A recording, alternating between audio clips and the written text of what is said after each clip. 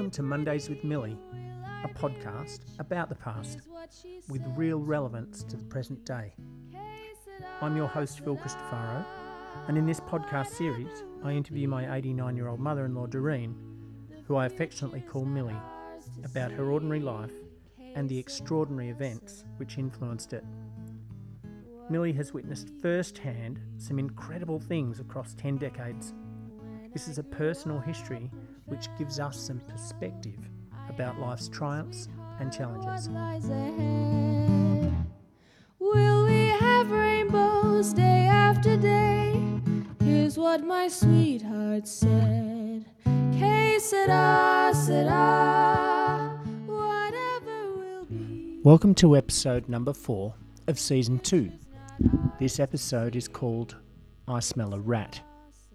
Not only does Millie face challenges that come with single parenthood, she endures the stigma of separation and divorce, something frowned upon within the Church of England. In the 1950s, divorces are published in the local paper, and Millie goes to great lengths to keep the details private. Life goes on, and in true Millie style, she carries on through a bout of pneumonia and yet more rats, this time of the animal kind. Please enjoy Season 2, Episode 4 of Mondays with Millie.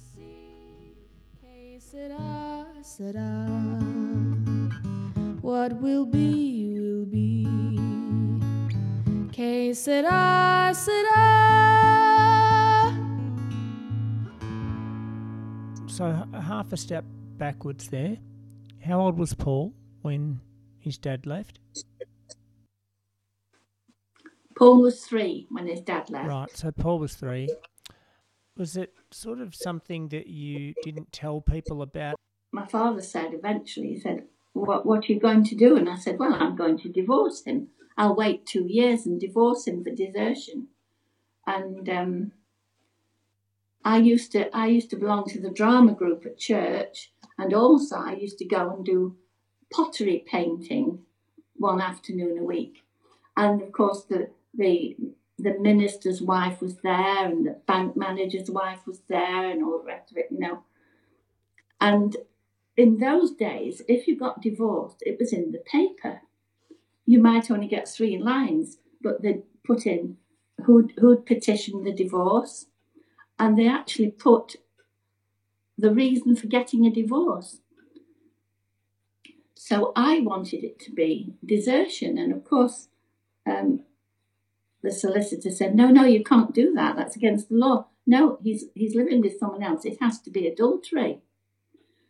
Well, that wasn't very nice, you know. So, and they put that in the paper, you see, and then they put custody of the child was given to the petitioner, blah, blah, blah. Well, of course, the following week when I went to do my pottery painting, these women were awful. It was the last time I ever went, because they'd never once asked me before then what my husband did or anything. But they wanted all the details, you know. So I didn't go back to pottery painting after that. Why? Another very upsetting thing happened. I used to go to church regularly. And after this came out that I was divorced, I went to church this particular morning and went for communion. And the minister came along, and I put my hand out for the bread, and he just went over me to the next person. And I didn't think a lot about it, except he was an old man, you know, and I thought he got mixed up. But then when he came along with the wine as well and did the same thing, he was telling me he didn't think I ought to be taking communion because I was divorced. Oh. So I didn't go back there either. So it's interesting, the fault is with the woman then. You think it was a chauvinistic thing? I don't know. It's just that divorce was it just wasn't. Certainly the Church of England did not look upon divorce as anything to be proud of, you know. But that was it. I'd made my mind up. Why 2 years? Well, that was it. You could get a divorce after 2 years for desertion. If somebody just walked out and left you, you see, you had to wait 2 years, then you could get it for desertion. But if it turned out they were with somebody else, and you had to have a private detective in those days to find these people if you didn't know where they were, and go and confront them and make sure as a witness that they were living with someone else. It was really absolutely archaic, you know. That was probably 100-year-old law or something like that. It was. Yeah. You know, it just seems to be, like you say, it probably felt archaic even then. Yes. Of course, it didn't occur to me that would have to happen. You see, I mean, I knew he was with somebody, but because his brother told me. But you know, I didn't think that should have been. I didn't want that to be mentioned. I just wanted it to be desertion, and that was the end of it. You know. But it came out in the paper that it was adultery. Oh yes. They used to give the reason for the divorce. So he never wrote to you with any explanation or anything like that? No. Well, what happened was my sister found out the following day that he'd left me because she'd gone to Blackpool to buy her husband a Christmas present. He left me on December the 11th, his birthday. Do you think you really want to know all this? Really, it's not very interesting. Well, you don't have to go into that detail. It's quite funny, really. She went off to Blackpool to buy this watch that she's put money on in the jewellers to save. It was for her husband for Christmas, and she stood there looking in the window. And there was a woman stood next to her, and she said, "Oh, hello, Dorothy." You know, conversation. And it was someone that used to work in the sweet factory. My sister was a clerk in the personnel office, and this woman worked in the sweet factory. And she was 13 years older than me. I think this is what upset me as much as anything. And she was married, and she'd got 3 children. She took 2 of them with her, apparently, when they left. And just then, this woman said to Dorothy, "Oh, this is my husband." And my husband came walking out of the door of the jeweller's shop. And of course, up to that morning, he'd been living in the same house as Dorothy. You can imagine the look on both the faces. And he was supposed to be in York, being interviewed for a better job. So when my sister came home at tea time, she and her husband came in. She dashed past me up the stairs, and she was crying. So I said to her husband, Alan, "What have you been up to?" And he just shrugged his shoulders. And I said, "Well, I'll make her a cup of tea. You'd better take her a cup of tea up and apologise, whatever it is." You see? Anyway, he brought her downstairs and insisted that she told me what had happened. And I started to laugh. I know it sounds crazy, but I did, because I could just picture the look on both their faces. So I phoned his brother, who had a dancing school in the same road as this jeweller's shop. And I said, "Have you heard anything from Bob?" And he went, "Well, actually, he's here now." And he says he's left you. And he said, "Didn't you know?" I said, "Not the faintest." So I said, "Why has he left me?" He said, "Well, he's with this woman, and he says she's pregnant." Oh, gee. Boy, oh boy. So that was that. Oh. And so Yeah, so there was no going back at all. So you picked up the pieces how? Well, I just stayed at home until Paul was 5. I used to grow tomatoes and look after the chickens and things. And then I got this job in Fleetwood at Mullards, and it was a very good job actually. And that was that. I stayed there. I didn't go out anywhere for about 9 months, probably almost a year before I started going out. And my dad said, "You used to like to go dancing. Why don't you go dancing on a Saturday?" And I said, "Oh, I don't know." Friends I used to go dancing with, they were all married by then. Anyway, I did eventually go dancing on a Saturday and quite enjoyed myself. And you're still in your 20s. Yes, I was. Let me see, I was married 4 years. I was 24. I'd be 25 26 when my divorce came through. Yes. Was that a weight off your shoulders, or was it just really didn't mean anything to you? No, it didn't really. I wasn't involved with anybody at that time, so I was soon afterwards, mind you, but I wasn't up to then involved with anybody, so it didn't much matter, you know. It was just something that had to be sorted out and got rid of.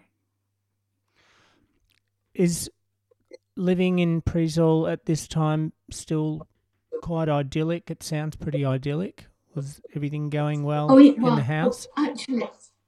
Actually, I did get a job at the weekends, eventually, working at the Black Bull, which was the pub in the village. And I worked there weekends. As well as the job that you were doing in Fleetwood? No. It was before I started work properly. This was when I was at home most of the time. And this is the sort of place it was. Everybody knew everyone, of course. And I used to go to work on my sister-in-law's bicycle.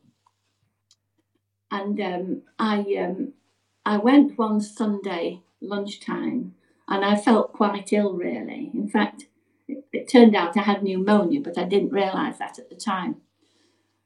And I must have looked pretty shocking because the local doctor came in. He was a wonderful man, really.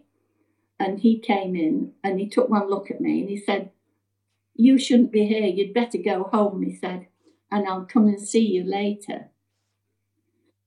So I set off home and I didn't remember anything that happened after that, because what actually happened was I collapsed. 2 of the local boys that had an open flat back truck came along. They dumped the bicycle against the hedge and laid me in the back of the truck and took me home. They knew where I lived, and that was that. And I didn't remember very much for a few days, you know.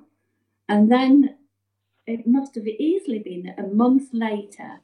My sister-in-law was looking for a bike, and she said, "Oh, I'm going to cycle into," because they had a car by then. You see, they used to go to work in a car, and she said, "I'm going to cycle into the village. Where's my bike?" And I said, "Oh, I don't know." So my brother went up to the pub to see if my bike was there. You see, and they said, "No, she didn't leave it here." And then two of the people that were in the pub said, "Oh, we know. There's a bike propped up at Cartgate. It's been there for a few weeks." And it was still there. It was still there. Nobody touched it. A different age, wasn't it? A different age, absolutely. Mm. Yes, but when we first went, of course, they did cheat us because, you know, townies, we were ignorant. We bought some hens. We bought 200 hens, and none of them laid. 200, yes. Oh, yeah, it was a huge barn we had in that. and none of the hens laid. And we found out afterwards that they were all off lay. And the guy that had sold them to us knew this, you see. But we were so ignorant, we hadn't a clue about it. So eventually we had to kill them at Christmas and get rid of them.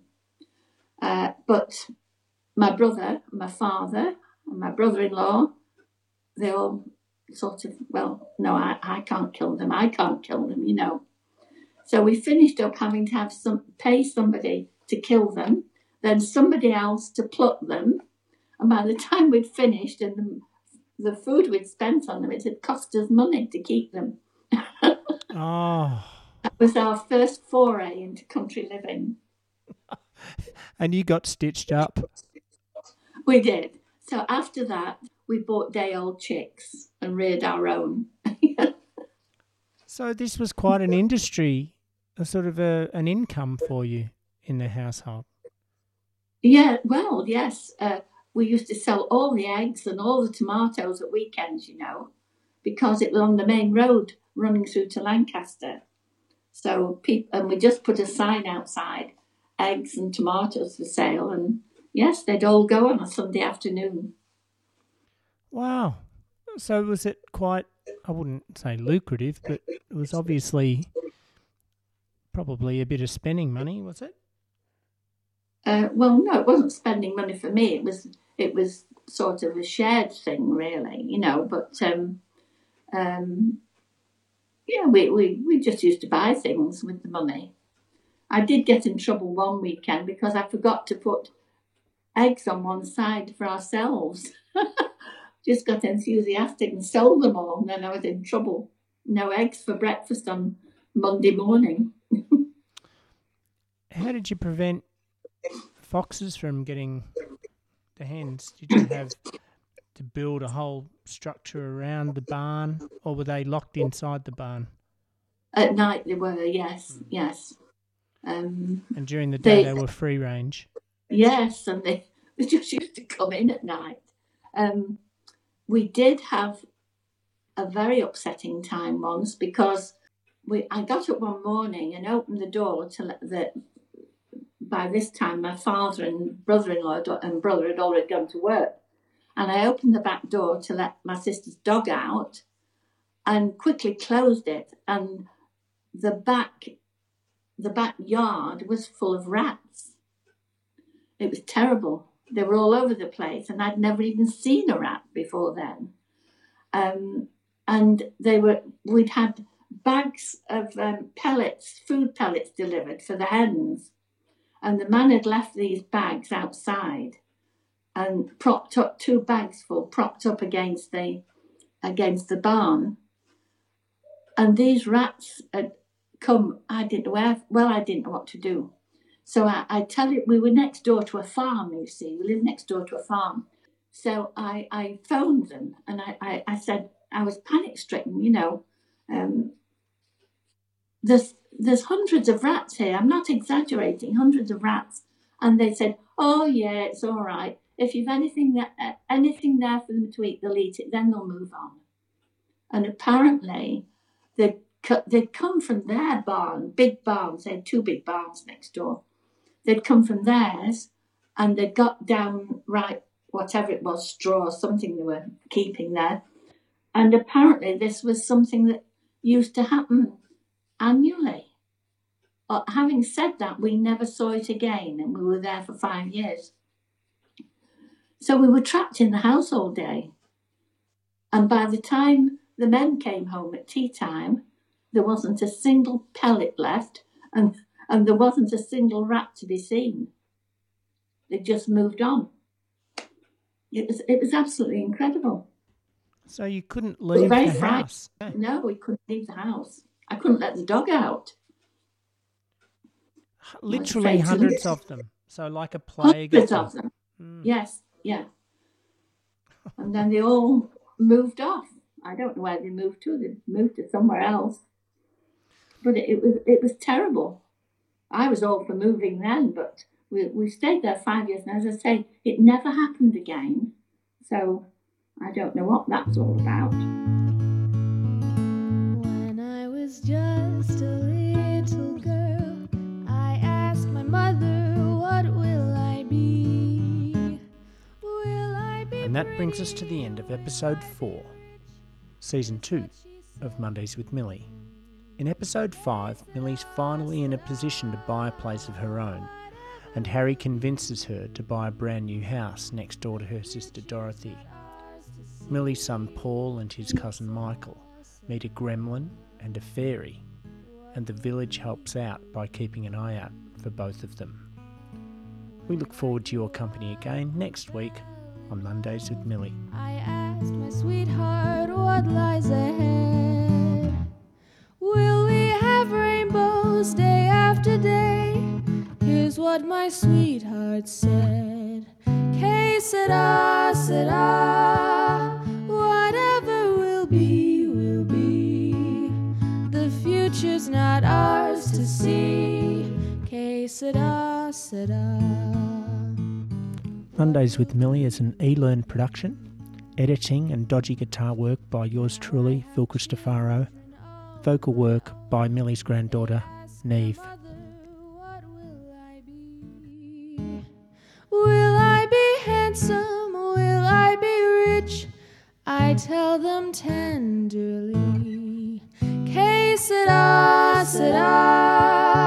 Whatever will be, will be. The future's not ours to see. Que sera, sera. What will be, will be. Que sera.